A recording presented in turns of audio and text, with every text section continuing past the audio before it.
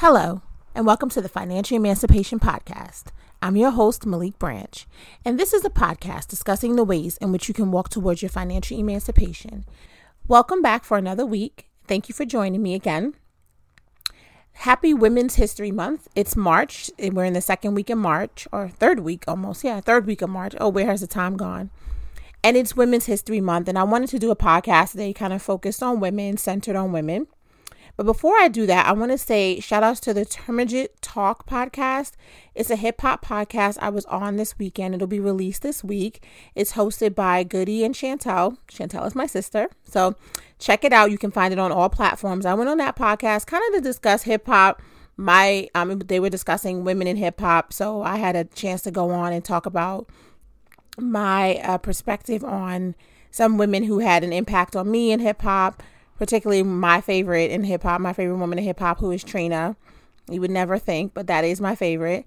I'm so much more conservative on this podcast, so it was cool to have an opportunity to use some foul language and talk a little ish on that podcast about something I'm really passionate about, which is hip hop music, and women in an industry, and talking about how women are perceived and the kind of things that women have to go up against in an industry that's dominated by men, like most industries. So that was fun. You can check them out, subscribe.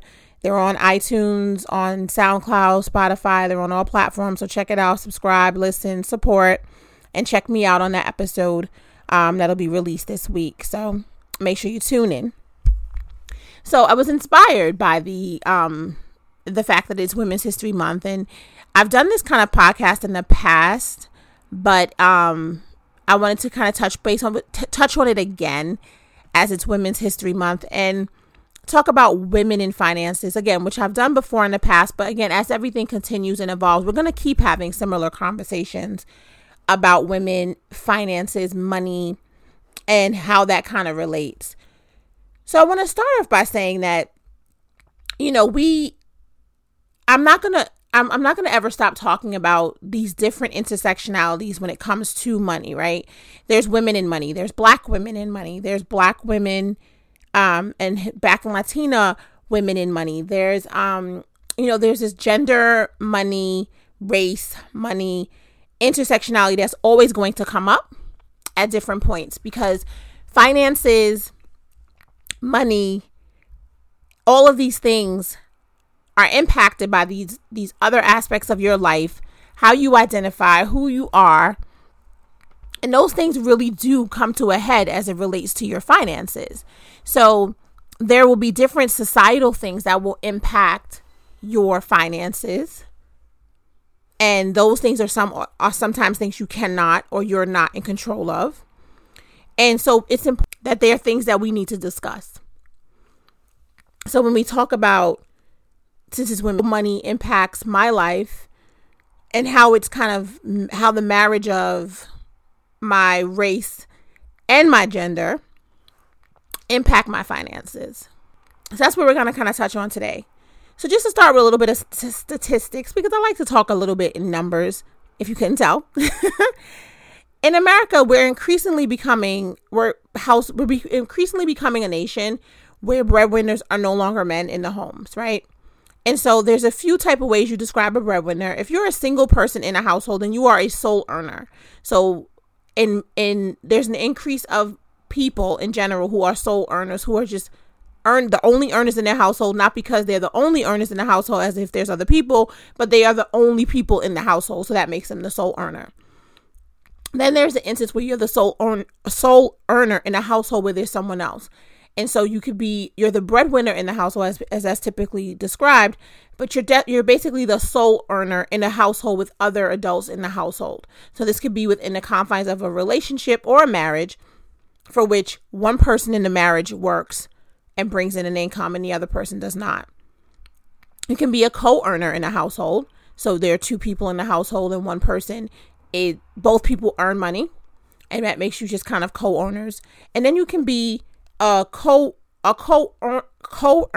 but also the breadwinner, because although both people who are in the household earn money, one person's earnings substantially outweigh the others and basically allow and afford for the lifestyle that the family or the couple is living. And so what we're going towards now in a time in America, in the last 20 to 30 years, you're seeing a shift for which American women are increasingly becoming breadwinners in their homes and co-earners. So there was a time when women were not earners at all, right? You were in a household and the man who was in the household was the sole earner. And that began to shift a while back when women started to get more educated and there were more jobs available to women so that they could be co-earners in their homes. But even then, women earned so much and substantially less than their partners that even when they were co-earners, their husbands were still breadwinners.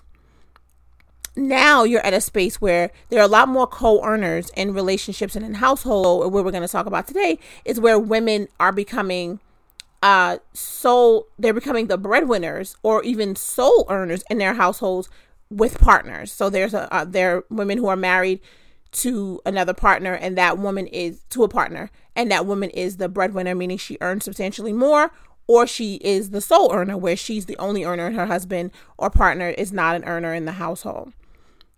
So many things have led to that, right? So there's been societal shifts that allow that. There have been some cultural shifts that have made it kind of much more acceptable than it had been in the past for a woman to out-earn her partner.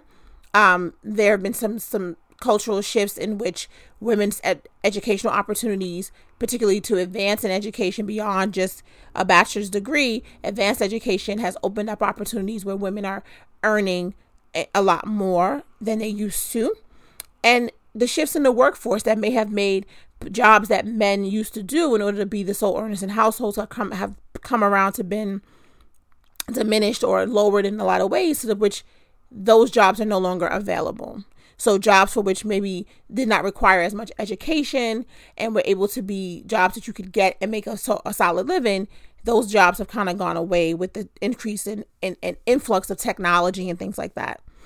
So a few numbers for you. And again, when this data comes out, a lot of times it focuses on mothers. I'm not sure why, but we'll go with it for right now. So 65% of mothers in 2015 were sole or primary breadwinners in their household. That's all mothers across all spectrums.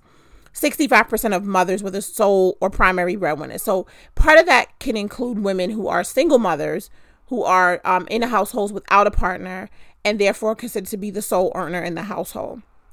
So that number is a little bit skewed by that.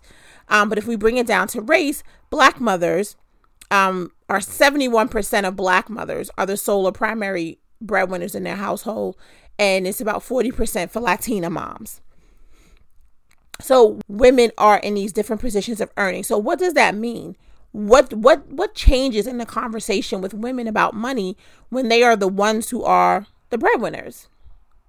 When they're the ones who are leading in the households financially, what changes, what shifts? I've had this conversation on the podcast before, and I'd really be interested in hearing how you guys feel about this, because in the past, there were a lot of things that were associated with being the breadwinner when it was understood that the man was the breadwinner. When a man in the past was considered to be a breadwinner, he was given a lot of space to be in control. His status as the high earner, the earner, let's just not even say high, the earner of the money in the household, made him or placed him in charge. He was able to make the decisions. And while many people describe these instances with their grandparents or maybe their parents where your dad made the money, but mom ran the money or organized the money, if you come into a business setting, there are people who make decisions about the money, and then there are people who count the money, right? So you have the executives and then you have the accountants. I don't know who has more power. I don't think the accountant has more power than the executives. And so the fact that grandma was counting the money or mom was counting the money and accounting for the money, did that give her the same power as the person who was bringing it in? And those kind of examples come up where it's like, if you're the sole breadwinner, you decide where we live. Again, when this was a male dominated thing, it would be like, if dad got a new job in Milwaukee, well, we was moving to Milwaukee, right? Like those type of decisions where he had the power to decide. And I'm wondering if, and with women as these breadwinners, are they able to tap in to that same power and that same power dynamic that comes with being the breadwinner? Or has it changed now that women are now becoming the breadwinners, the sole earners in the household, where there's a man who's in the household who does not work or works at a job where he earns substantially less than his partner, and in ways in which men would talk about it like her money doesn't even count. That's just a little extra change. That's how men used to talk about their wives' earnings when, they would say she works part-time at the library or she does her little thing that she's passionate about, because they would say, oh, she just needs something to do. There was a power dynamic there. And that the roles of gender in society allow for men to men usually can exercise and tap into that power dynamic even when they aren't the sole or primary breadwinners. A husband and wife can be two earners in the household, and the husband and the wife can make basically the same amount of money. And quite often it is expected or perceived that the husband is the leader of the household. And I'm wondering, and I'm not making a decision about it, I'm wondering if his leading of the household was about the fact that he was the earner. And that's where this came up in history. This is why this was the way in which families were set up, is because he was the one who was going to provide. And therefore he led the family because of that. My question is, what happens when the women are the ones providing? What happens? Does that power dynamic shift? Does it allow for women to tap into that power structure and that power space in the household for which she decides, she makes the decisions, she steps into and sits in that power as the breadwinner, and the dynamic of the relationship remains solid? Or does the gender shift make it so that women who are breadwinners are not allowed to tap into the same power that came along with a man, or still comes along with a man being a breadwinner? Does she get to tap into that, or does she not? And she just has to play the role of a wife in the traditional way that she would have played it if she wasn't the breadwinner, yet still be responsible for bringing in the money. How does that work? And again, it's not a conversation that ever comes up for men. If a man is a co-earner and him and his wife are both earning money in a household, he still, in some cases, gets to exercise the privilege of being the breadwinner even when he's not. So I'm just curious, and I'd love to hear your feedback on that. Where do men fit? Where does a woman fit when she is the breadwinner? Does she get an opportunity to tap into that power dynamic that came and that still exists when a man is a breadwinner? And again, it's the intersectionality. We're talking about race, gender, and how this all comes together, right? How does this change when you're a Black woman versus a white woman versus a Latina woman versus an Asian woman? Where does the culture of your race come in, and how does that, or at what point does that override societal cultural things in society? And are white women and Black women and Asian women and Latina women experiencing this shift in being the breadwinner the same way? Because across the board, women are earning more, right? And in a lot more situations, though, it's women of color who are becoming breadwinners in their household at a higher rate than white women. So what's happening? How are white women experiencing this shift, if it's slight? And how does that differ from the way that Black women, or Asian women, or Latina women experience this shift? How does that happen? Because there's some cultural things that go into it. So again, we're talking about men and women, but we're also talking about the connection of race and the cultural identities. And you can break that down even in between, right? In amongst, you could talk about Black women, but then you have to break down women who are from a Caribbean descent. You can talk about women whose connection to Africa, who come from African cultures, variety of African cultures. You can talk about Latino women in general. You could talk about Latino women who are Mexican, Latino women who are Colombian, Latino women who are Dominican. Like, there's a difference. And how does all of that work when we are all, as women in general, being pushed into and into getting higher education, becoming higher earners, trying to get to this spot in society? And how does that come back home to our relationships, being these high earners, being these breadwinners in households?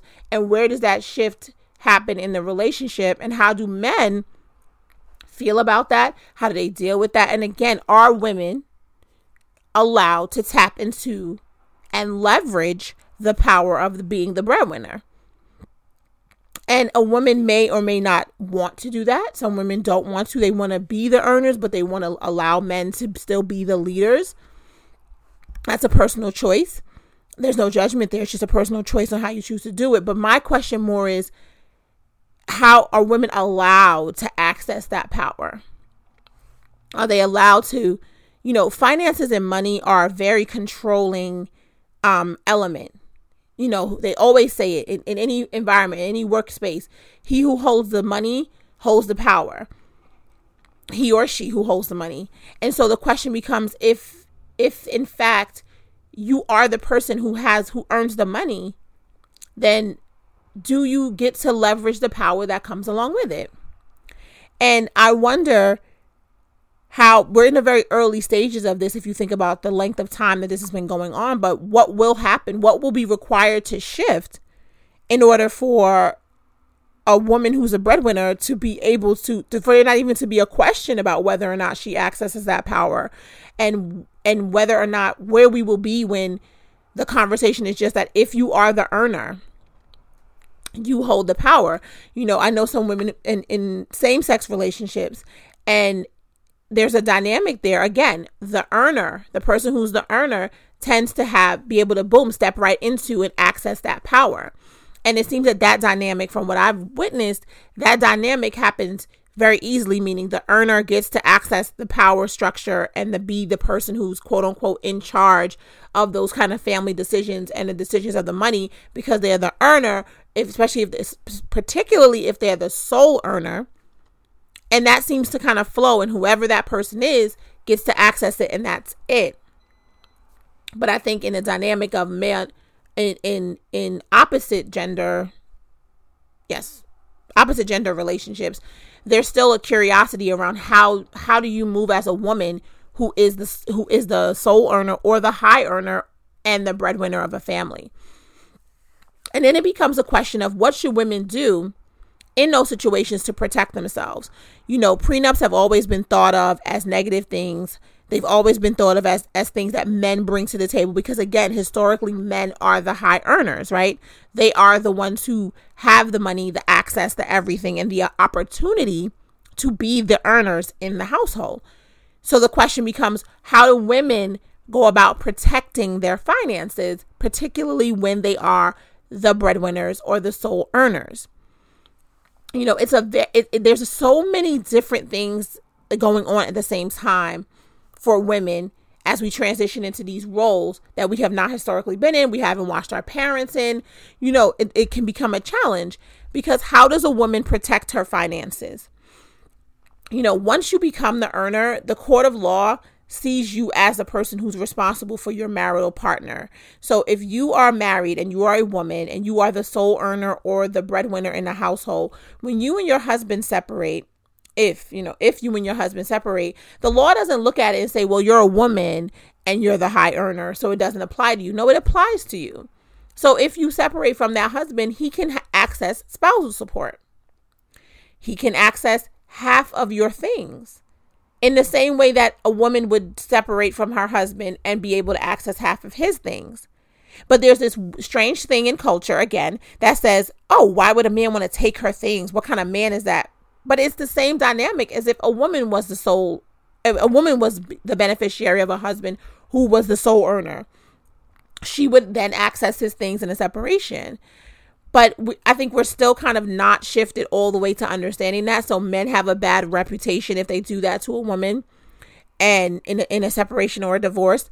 And women are feeling they have a lot of feelings about having to give money in a separation to a man, right? But again, what do you do to protect yourself? How do you protect your finances? your 401k, if you are getting a divorce, and you've been married to a person for a certain period of time, depending on the state you live in, that person is eligible to access half of your retirement savings. There's ways in which you can avoid that, but how do you have those conversations with a person prior? Men seem to not have the same issue, at least in conversations that I've had with men, to have the same issue or concern about speaking up to a woman and saying, hey, no, you can't have my things. Sorry. And women will still marry them anyway. But there seems to be some trepidation or some hesitancy from women, because I think still it's not clear how to function and operate as a woman in these roles. And so there would be some hesitancy, to kind of step into that role fully and say, hey, you want to marry me? It's going to benefit you, but let me tell you what you are going to have and what you aren't going to have, and what it's going to be like if things go left and we have to get a divorce. You're going to get X, you're going to get Y, you're not going to get Z, and that's just it. And you should still marry me anyway.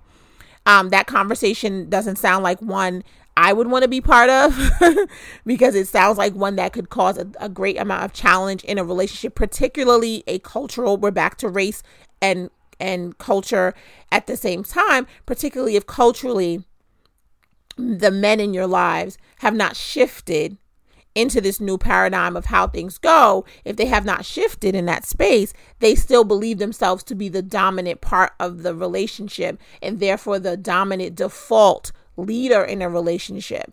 And it's very challenging to be the leader of a relationship in the way that sometimes men can think based on culture. They're supposed to lead a relationship if you do not also too come with the bag. So that's a challenge, and that's a hard one. And it's very hard for men sometimes to shift in the same way it's challenging for women to shift. So what do you do? And how does that work? And I don't have any answers today. I just have a lot of questions because, again, we're in Women's History Month, and there are so many shifts happening for women in their finances. Women are earning more. Women are, in higher level positions. Women go to work sometimes where they are in charge of everything. And not only are they in charge of everything at work, they come home to a household where they are earning the majority of the money in the household, if not all. And they're Black women and Latino women and Asian women and white women are coming home to a person who's used to being, who may, not always, some men are totally fine with this, but the position of the man is used to being the one who is the earner and also the one who's in charge. And so I've heard women say, yes, I earn all the money, but I make every effort to make him feel like he's still the man, right? This is a quote unquote, he's still the man. So, I do these things to make sure he still feels like the man. Even though I bring in the money, I let him decide if we're going to move. I let him decide. I let him decide on where we should go on vacation. I let him decide on all these things that he would be deciding on if he made all the money. And now I'm going to make a statement. So those were all questions. Now I'm going to make a statement. I think that it's for women to lose there's a power that comes with being the person who earns more money. However we feel about that power, that is a fact, because money does generate power. And so there's a power that comes along with that. And the fact that women tend, because of cultural things, to relinquish that power. They relinquish that power that comes along with being the high earner in order to have what gets considered probably peace or a certain type of dynamic in their household. I think that is something we need to explore greater and deeper, because why in every other instance, if you all on the internet and you read everything, everyone's telling women, don't diminish your power, step into your power, be your most powerful self. And so there is a power, and we cannot deny it. There is a power dynamic that comes from being the person with the money in a relationship. And so why do women tend, and I'm not saying all, I'm saying why do women tend to relinquish that power and be so willing to relinquish that power in a relationship in order to make a man feel as though he has the power? It's a transfer of power. And in society, men are still earning more. So if you and your husband, you and your partner had the same level of education and were doing the same job, your husband would be earning way more. So what it boils down to is that if you and your husband are not earning more, if you and him are not earning the same, at some point, there's probably a difference in the level of education you have. There's probably a difference in the type of work that you do that is so substantial and so significant as to how you could be earning the same as him. Because factually, actually, if you guys were doing the same job, he'd be earning more than you, more than likely. So why do men are allowed to have the power without even doing the work, but women who do the work and have the earning in a space where they should have the power, why is it being encouraged that they relinquish that power in order to make what people say, to make it work, to make a marriage work, to make a relationship work? A woman needs to still sit in a subservient or a position where it allows the man to have the power, regardless of what the dynamic of the financial dynamic is. That's a lot of questions. It's a lot of things that maybe will take time and culture to shift, because this is a new paradigm. We're in a new space. It's about this. This is very different. This is a very different experience based on your race, based on your culture. And it becomes a really big question because women have to protect their finances, protect their space around money, and also, if you're a high earner and you're the earner or you're the breadwinner in a household, should women step into that space, into that power space? Because you will be treated as such in the court of law. You will be treated as such if you were to go into a divorce situation. You will be treated as the breadwinner, and you will be, quote unquote, penalized as such, meaning you will have to pay that person. So if through the entirety of the relationship you did not step into your power space of being the breadwinner, and then you separate and now you have to give away your money as if you were the power space, you were in that space, you might have some concerns, or you may not. These are just my questions about it. And again, some people will argue that there is no power dynamic, that men don't have the power when they're the earners. I disagree, but I'm open to the conversation. I think that money does bring power in a relationship because there are things that can be done. And I wonder why men are inherently able to step into that power without any hesitancy, and why now women are kind of slow to step into that. For many, many reasons, particularly because it appears, or it seems as if as a woman stepping into that, you're taking a power away from a man. And that may not be something that works culturally for you in your relationship, in your dynamic. So this is a really important conversation that's, goes bigger and beyond, just us talking about it. But I would like to broach it. I wanted to bring it up and see where we can kind of go. It's a different way of talking about the conversation. It's not to kind of speak to one way or the other. And it's really not to be critical of any way that anyone wants to do it. I'm just wondering about the dynamic, who steps into what power exists, how women can protect their finances in any situation, particularly in a situation where she is the breadwinner in the relationship. How can she protect her finances? So I'm going to wrap that up today. Please, I would love to hear your feedback on this. I'm going to put up some Facebook and Instagram posts about it so we can talk about it. I want to hear what you guys have to say about it, what you think about it, what you think about that intersectionality when it comes to race and gender, and how this all kind of mixes together and causes the perfect storm for some really serious conversations about money and who has the power when it comes to money. Thank you so much for listening today.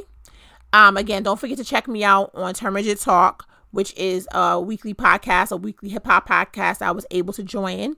And you can find it on all platforms, Apple, SoundCloud, Spotify, all the platforms where you find podcasts.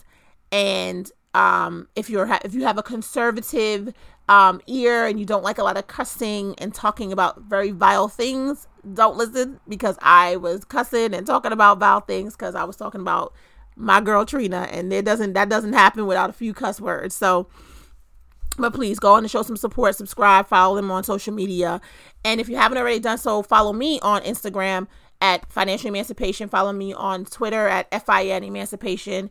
Follow me on Facebook. Join the Facebook group Financial Emancipation. And if you have any questions, you want to give me some feedback, send me a DM on Instagram. You can send me an email at Malik, Malik, at thefinancialemancipation.com. Thank you so much for joining me today, and I hope you'll be back as we continue to discuss the ways in which you can walk towards your financial emancipation, getting free from the burden of your finances. Have a great day.